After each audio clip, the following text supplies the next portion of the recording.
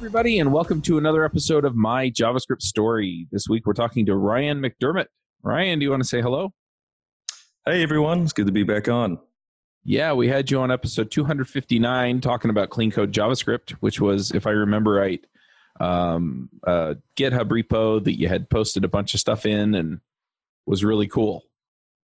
Yeah, that's right. Yeah, I was, it was beginning of 2017, and I posted that after kind of rereading clean code again, and I had been doing a lot of JavaScript and still do, and I noticed that there wasn't an adaptation for a lot of those concepts, and a lot of folks, I think, were kind of unfamiliar with some of the features of Java and some of the notions therein. So I thought, well, it'd be a good adaptation, and I think a lot of people still get value out of it. Actually, I still get people pull requesting and opening issues. So I'm glad it's got some legs.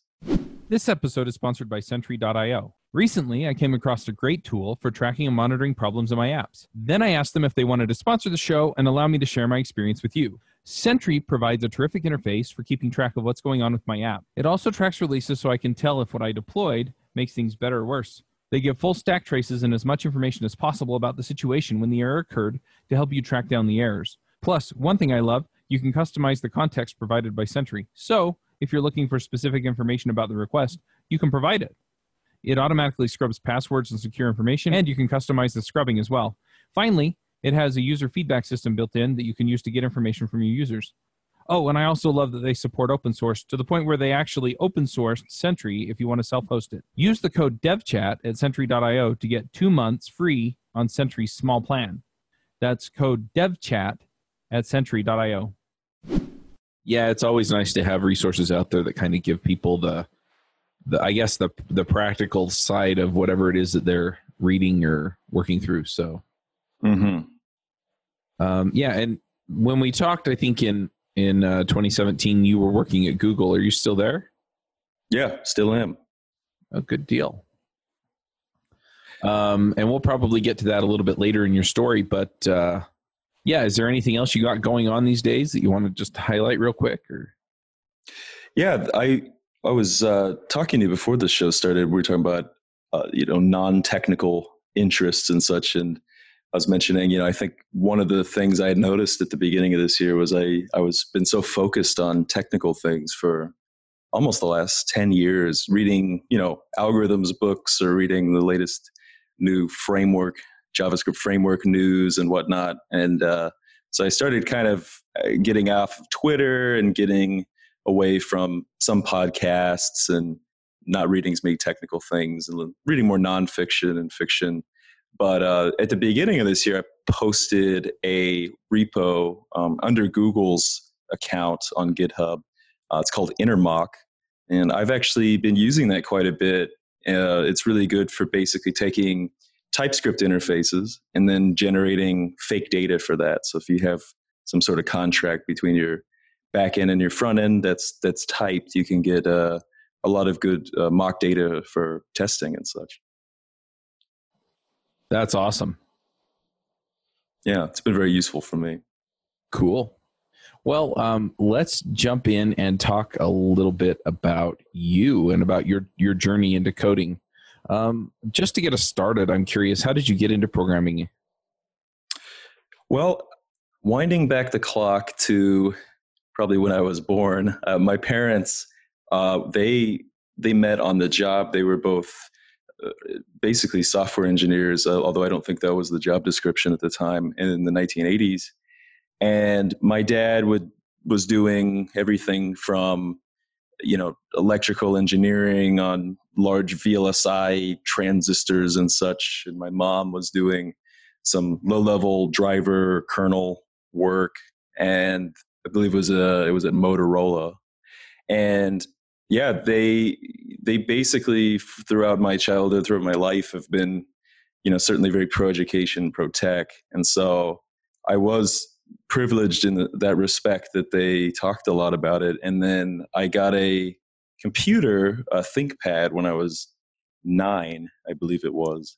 And it was one of those old ones that was really bulky. It had a pointing stick. I don't know if you remember what that was. There was a little like, not the trackpad, but a little mouse that was like in between your H and your N key. Yeah, the little nub that was in there. Yeah, the nub. And that was the kind of technology that exists. Of course, and beyond that, as far as internet goes, it was all dial-up.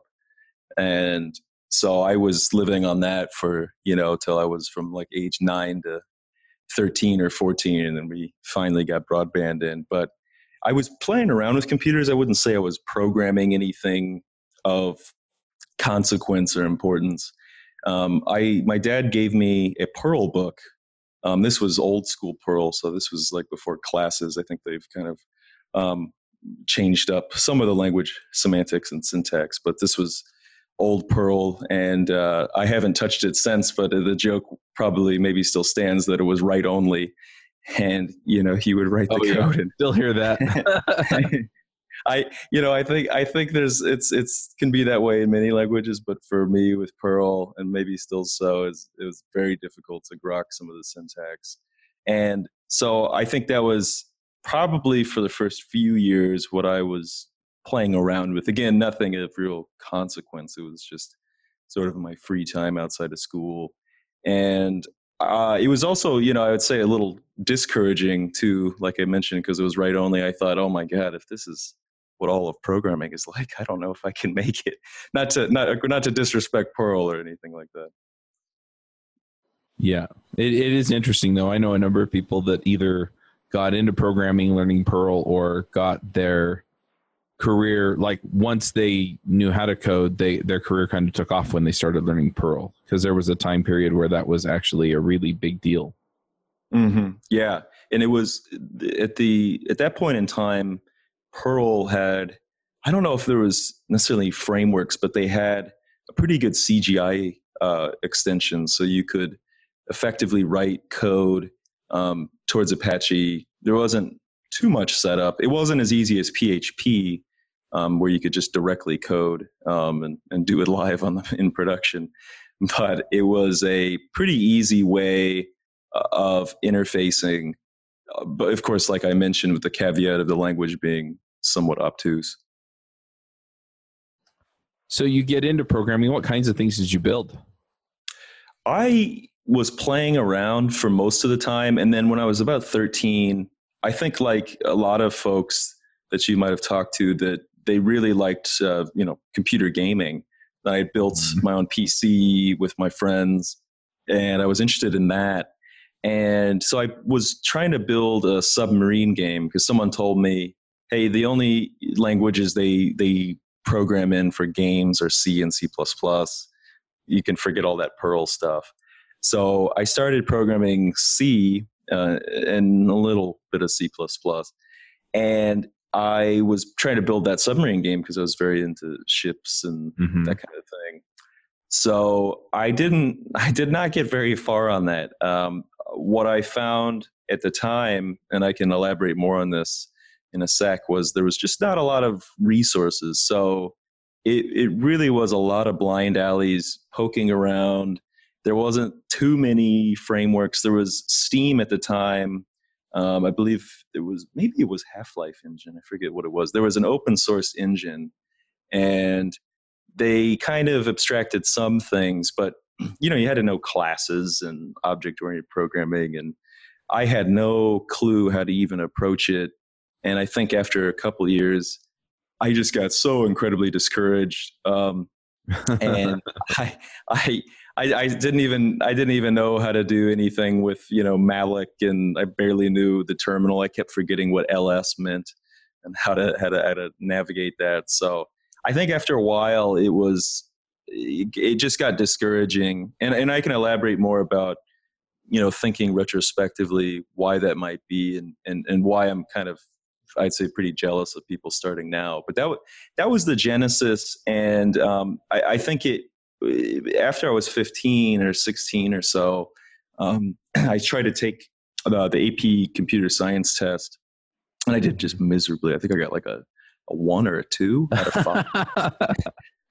And that was definitely not going to cut it for anything like college, much less any kind of praise from others. So I kind of thought, maybe this whole programming thing is not for me. I put it on the back burner.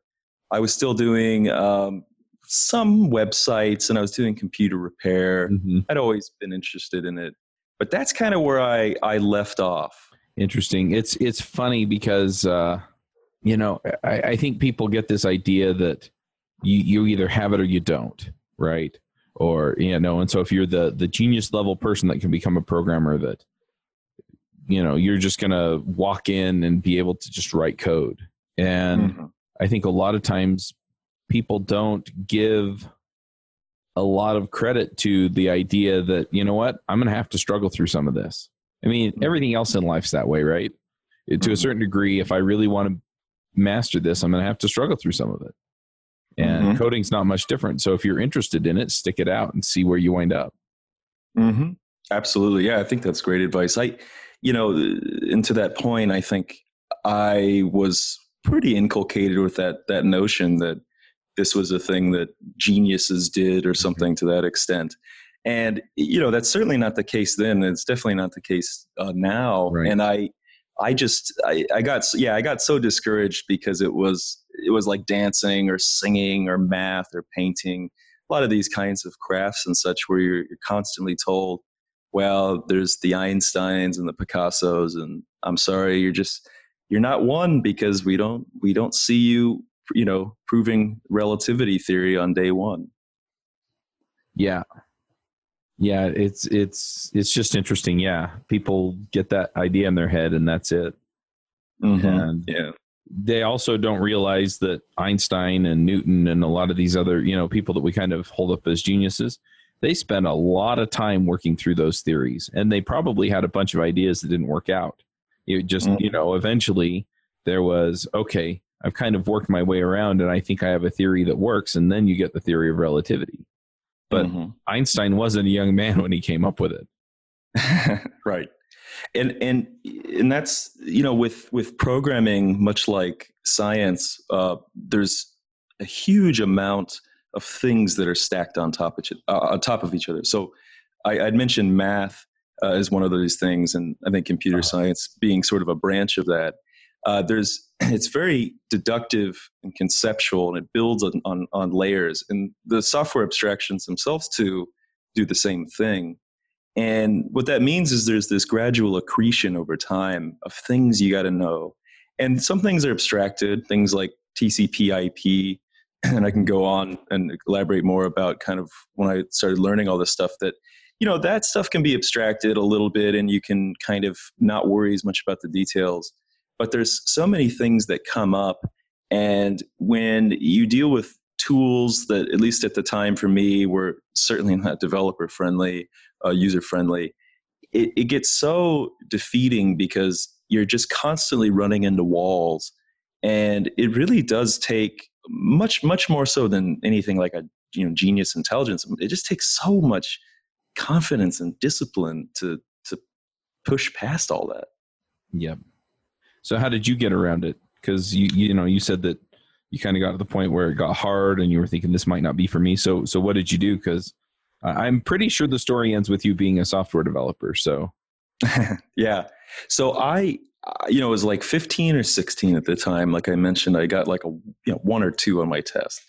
And, coming from my background, my parents, they were very pro tech, as I mentioned. So I think it was, probably a little disappointing to them. And I think I kind of internalized more so any of their kinds of remonstrances towards that. I think I internalized a lot of, like I had mentioned, the kind of defeating ideas that I had and the experiences and the failure and the imposter syndrome that I think a lot of people still deal with, unfortunately. And it went about 4 or 5 years where I went into college. I didn't know what I wanted to do. My kind of main love, passion side stuff was programming. And I thought, well, I can't do this. So all the while I was studying things like philosophy, some mathematics, logic and such. So I was still very much in the domain of kind of deductive reasoning, which, as I can go on and describe, was actually pretty helpful, incidentally.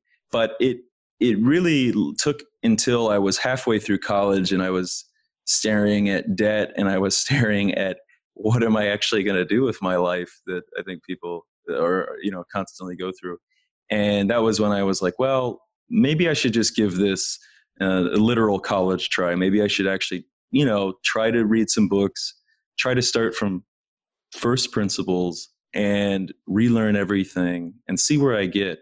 And that was when I was about 20, 21, and I have not looked back since, but that was the very, I would say, the real beginning to my story. I love it, because basically what it was, and I just encourage people. It's like, if there's a particular place you want to go, I mean, go try, right? And I just love that you gain the confidence by going out and trying it. It's like, well, I'm not happy where I am, so I'm going to go try and do the thing that I enjoy. Mm-hmm.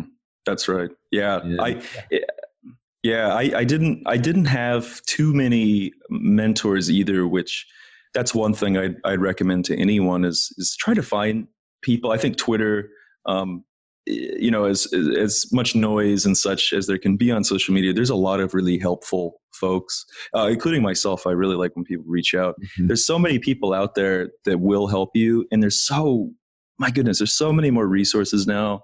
When I was just starting just to play with it, 15 years ago, as it were, I mean, there was not GitHub. There was not YouTube. There was O'Reilly books, but there was not a lot of easy tooling. It was on Windows. Of course, no offense to anyone using that, but it was much harder on XP in those days.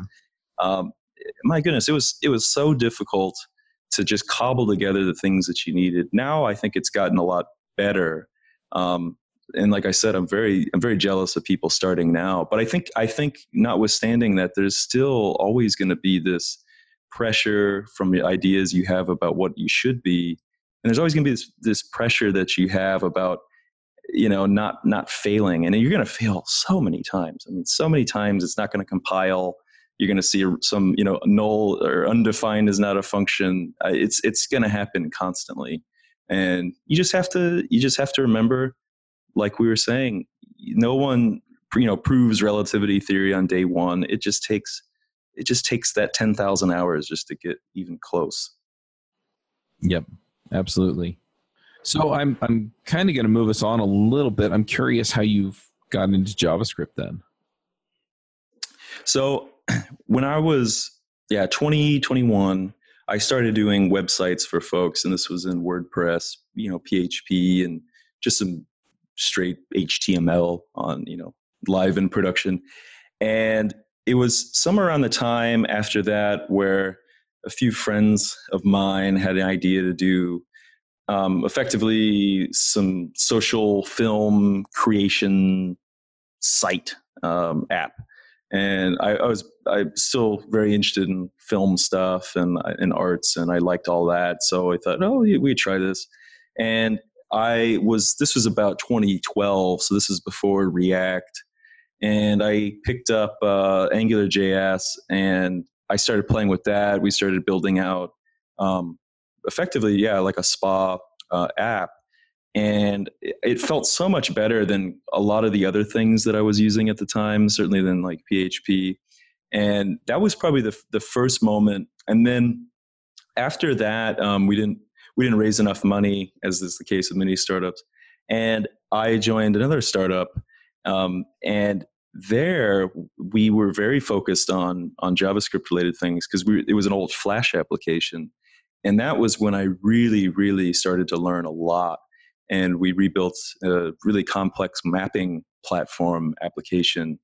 And we built it, from the ground up in JavaScript. And it was a wonderful learning experience. Nice. You built it from the ground up using JavaScript. We're using Angular there as well.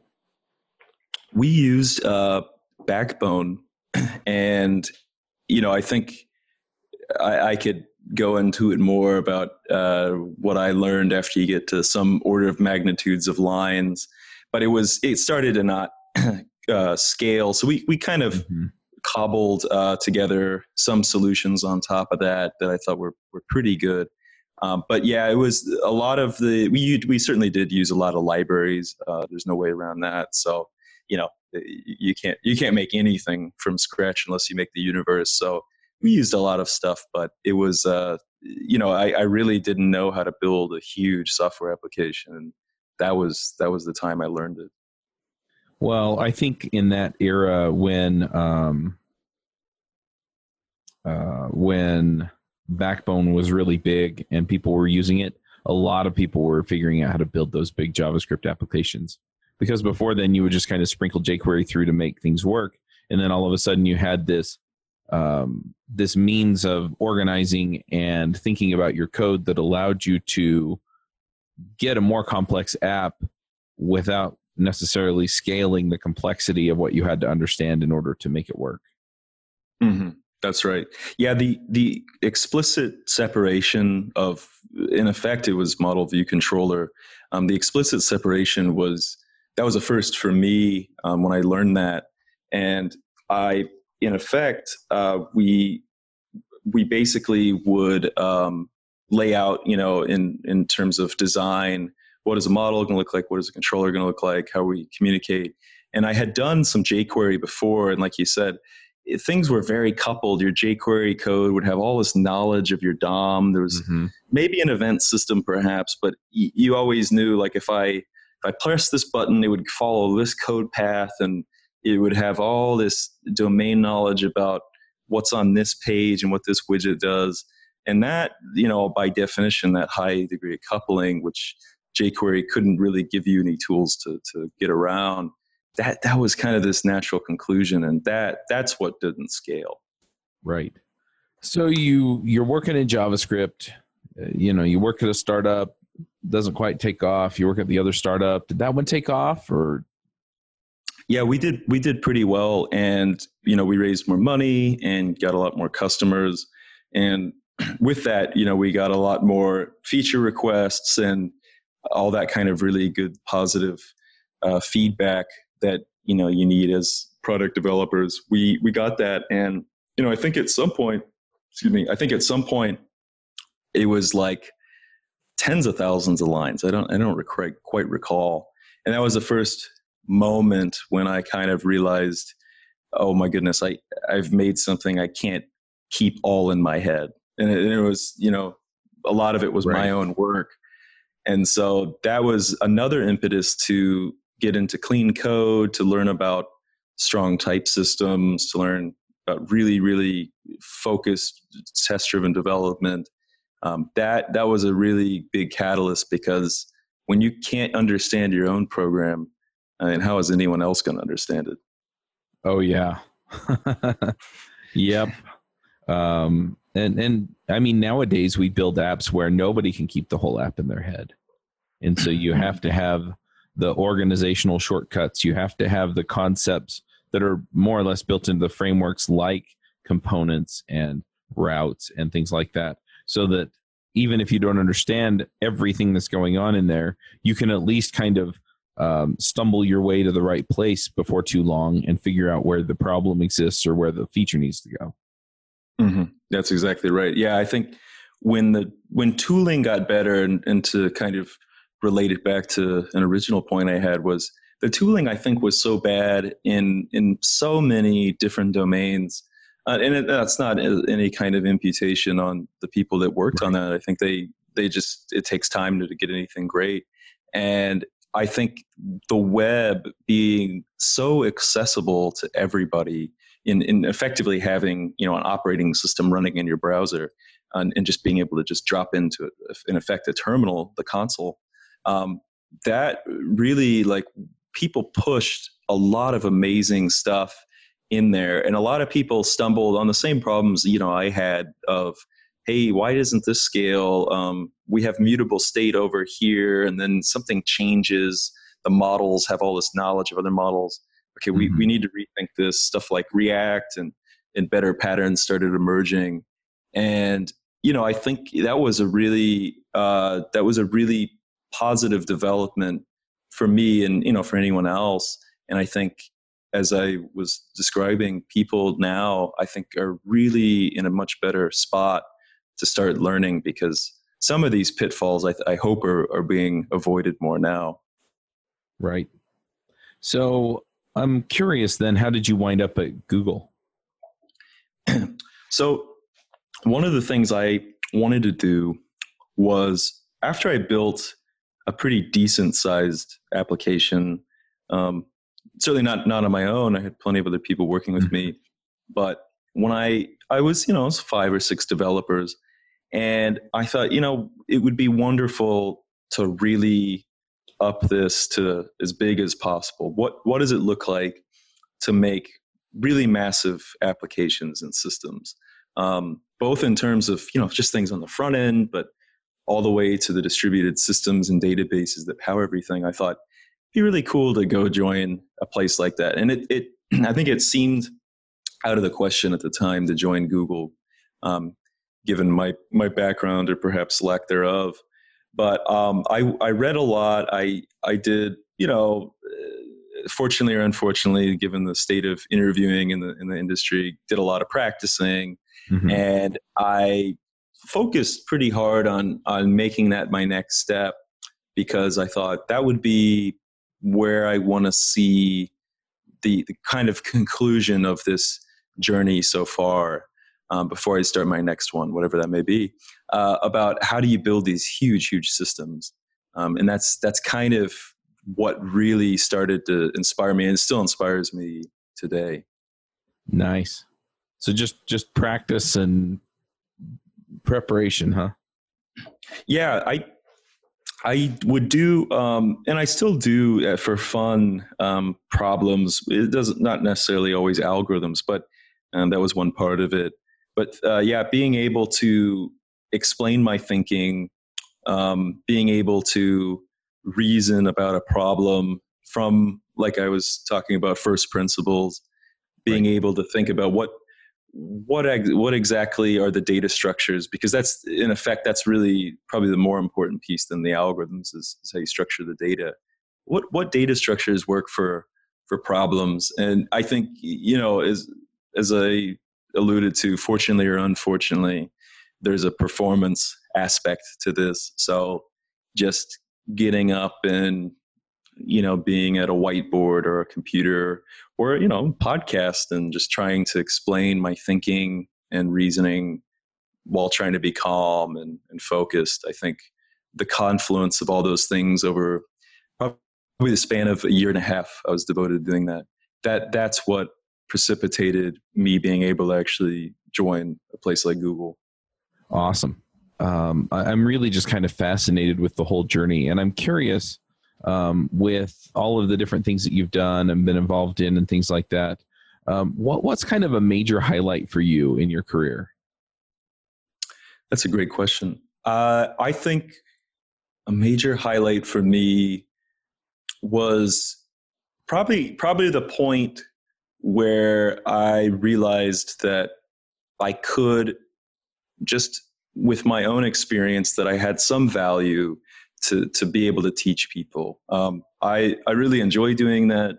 When I was in college, before I really started on the actual college try of programming, I thought really deeply about being a professor, and I really enjoy contributing back. And so when I read through Clean Code, it was the second time in 2016, towards the end of that year, I thought, my goodness, there's so many people like myself that didn't know how to apply a lot of these really perennial concepts. And I thought, hey, I should just write something, and I should write it in a medium that can be updated by others with their own experiences and their own ideas. And I think when I did that, and I really started to try to push teaching and showing my experiences, I think that was has been the biggest highlight, because I think it's hopefully helped people grow. And I've certainly grown as someone who's more empathetic and someone who's a better communicator.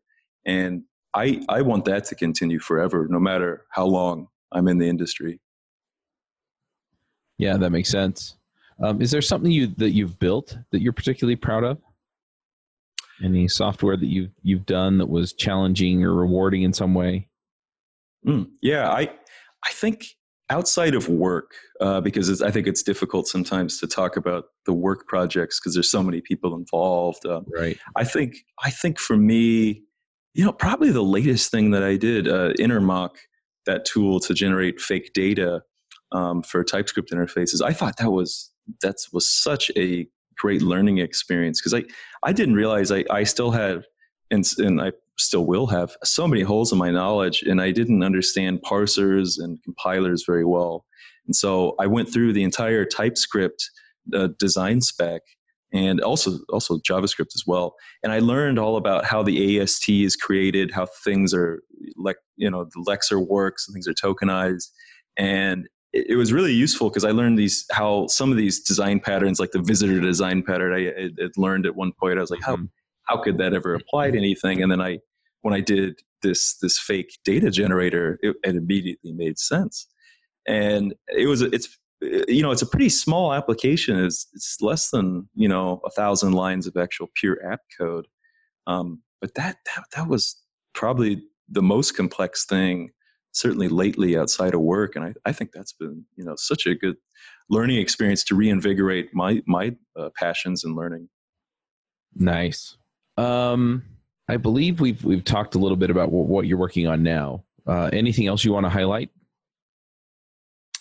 I think one thing that has been top of my mind lately is one of the best things I think people can do for themselves in their career is to get more domain knowledge in something else outside of just tech. I think people that are probably the most impactful have something else that comes together with programming.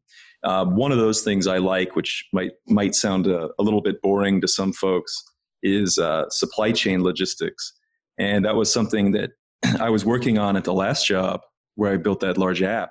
But supply chains are why we have these microphones we're talking on now, these computers, which took 20,000, 30,000, however many suppliers and people just coordinating with each other, but indirectly. And these are these huge problems, and in effect, these massive graph problems of going through depth first to find better pricing through weights and all the other things that you'd find in a graph problem.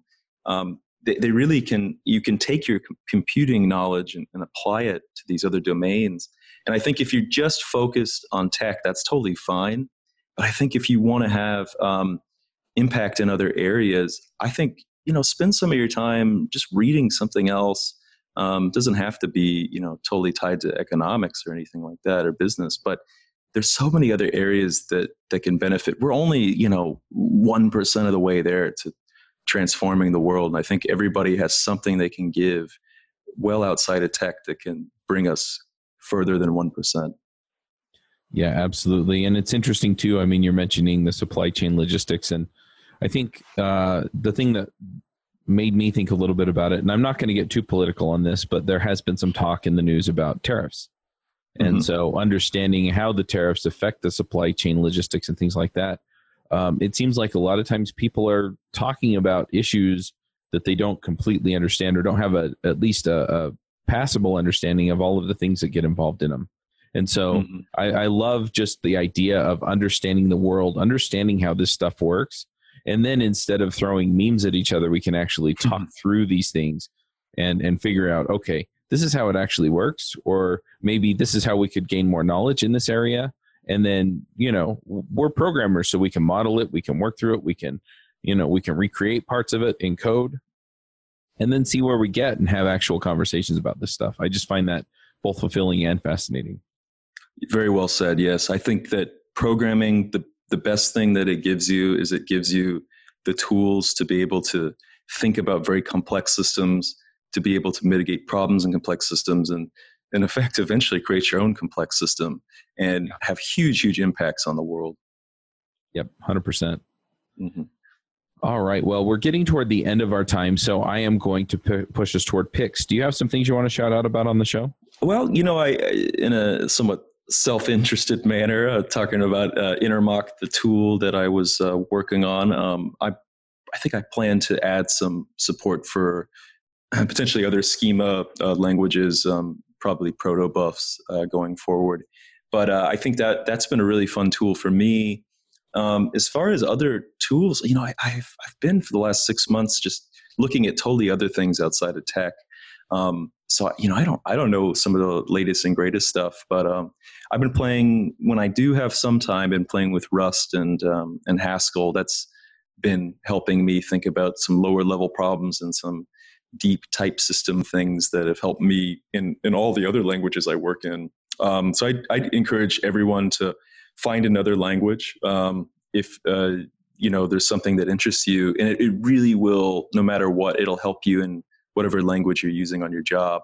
And then, as far as other picks, I think reading various fiction, nonfiction books to expand your knowledge. I've been reading a lot of stuff in economics, a lot of stuff in history, stuff like Guns, Germs, and Steel. Those have been really good books. Sapiens has been awesome. And, after Game of Thrones, whatever you guys might think about that, I've been now on a new show. Has been watching Chernobyl. That's been quite good. And yeah, I think I'll probably get back sometime this summer to reading some more technical things. But I've been really enjoying not thinking about tech all the time. Nice. I've heard really good things about Chernobyl, and of course, everybody's talking about Game of Thrones. So yeah, there's some good memes. I still like to participate in that pop culture, but yeah, I think Chernobyl's been that's been a fun one for me. Nice. I'm going to jump in here with maybe something a little bit more, I guess, direct as far as the problem goes. I have been working on redoing the devchat.tv website, basically to make it easier for people to get the information they want and find what they're looking for. And also, by virtue of the way that I'm doing it, I'm getting a huge amount of performance boost and things like that. So over the last several years, devchat.tv has been hosted on WordPress. In fact, each show had its own WordPress setup, and then we moved it all to a custom Rails application. I got tired of maintaining the Rails application, so I moved it all back to WordPress, but I put it all on one WordPress site. And the WordPress site has just gotten crazy to maintain. And I've had to write custom code in PHP in order to make it work, create custom post types and stuff like that. And I was playing around with the idea of moving it to a static site. And so that's kind of what I've done. So I've been pulling things together there, and I'm just going to throw together some of the systems that I'm using there to make it work. So I'm hosting the code on GitLab. No, on GitHub. It is on GitHub. So we'll be on GitHub there, and then and you can actually do pull requests and stuff too. I've had a few people come to me and say, I wish I could just fix the typos. And so, yeah, now you can do that with pull request. And I'll put a link to the repo in the show notes. And then I am also using a static site generator called Eleventy. It's written in JavaScript, and I'm really, really digging it. It's pretty nice. I've had a few things that I wish it had. It would, maybe being a little bit more fully featured, but I'm pretty happy with it. And then I'm hosting it on Netlify. Now, Netlify is a sponsor of several of the shows, full disclosure, but I freaking love what they've got. And so I've been using that. I've been playing with it a bit. By virtue of the sponsorship, I also get to try out some of their new and upcoming features. And I'm pretty excited about some of the stuff coming down the pipe that, I can't really talk about at the moment. But also Netlify Dev, which is a command line tool. Oh my gosh, I can't even tell you how much I like it. So I'm going to pick all of that stuff. I have a few other things I'm using Disqus for my comments, which means that I just embed JavaScript on it. So static site, that's all great. I have found a couple of other marketing tools that I'm going to be pulling in. But yeah, all in all, I am super happy with it. And so anyway, go check out all of those tools. One last question, Ryan. How do people find you if they want to connect with you online? Yeah, I'm available on Twitter. I don't post as much anymore, but feel free to reach out to me. My handle is Raiconoclast. And I'm also on GitHub, as I mentioned, with some of my projects. That's github.com/Ryan McDermott. Awesome. All right. Well, we'll go ahead and wrap this one up, folks. Thanks for coming, Ryan. Thank you so much. It's been wonderful. All right. Well, we will catch everybody next week. Bandwidth for this segment is provided by CacheFly, the world's fastest CDN. Deliver your content fast with CacheFly. Visit CACHEFLY.com to learn more.